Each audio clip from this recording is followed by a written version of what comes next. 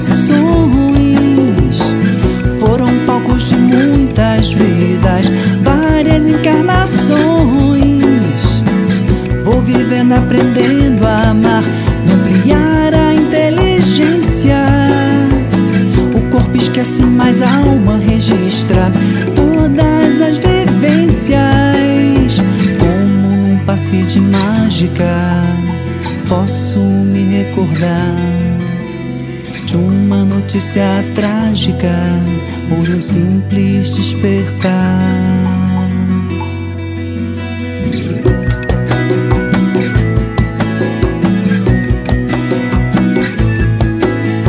Temos muitas vidas para aprender muitas lições. Sempre há tempo para crescer e mudar de opiniões.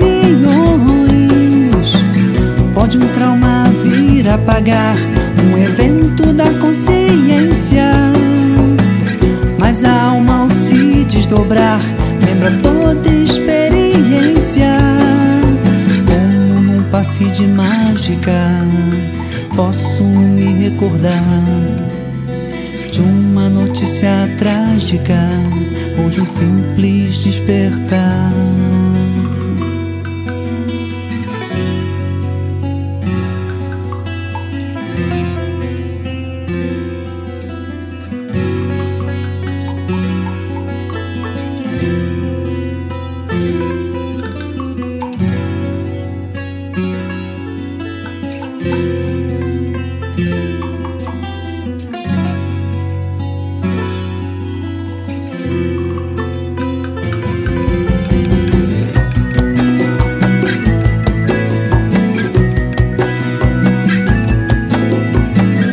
Depois que parti, eu recobrei minha memória.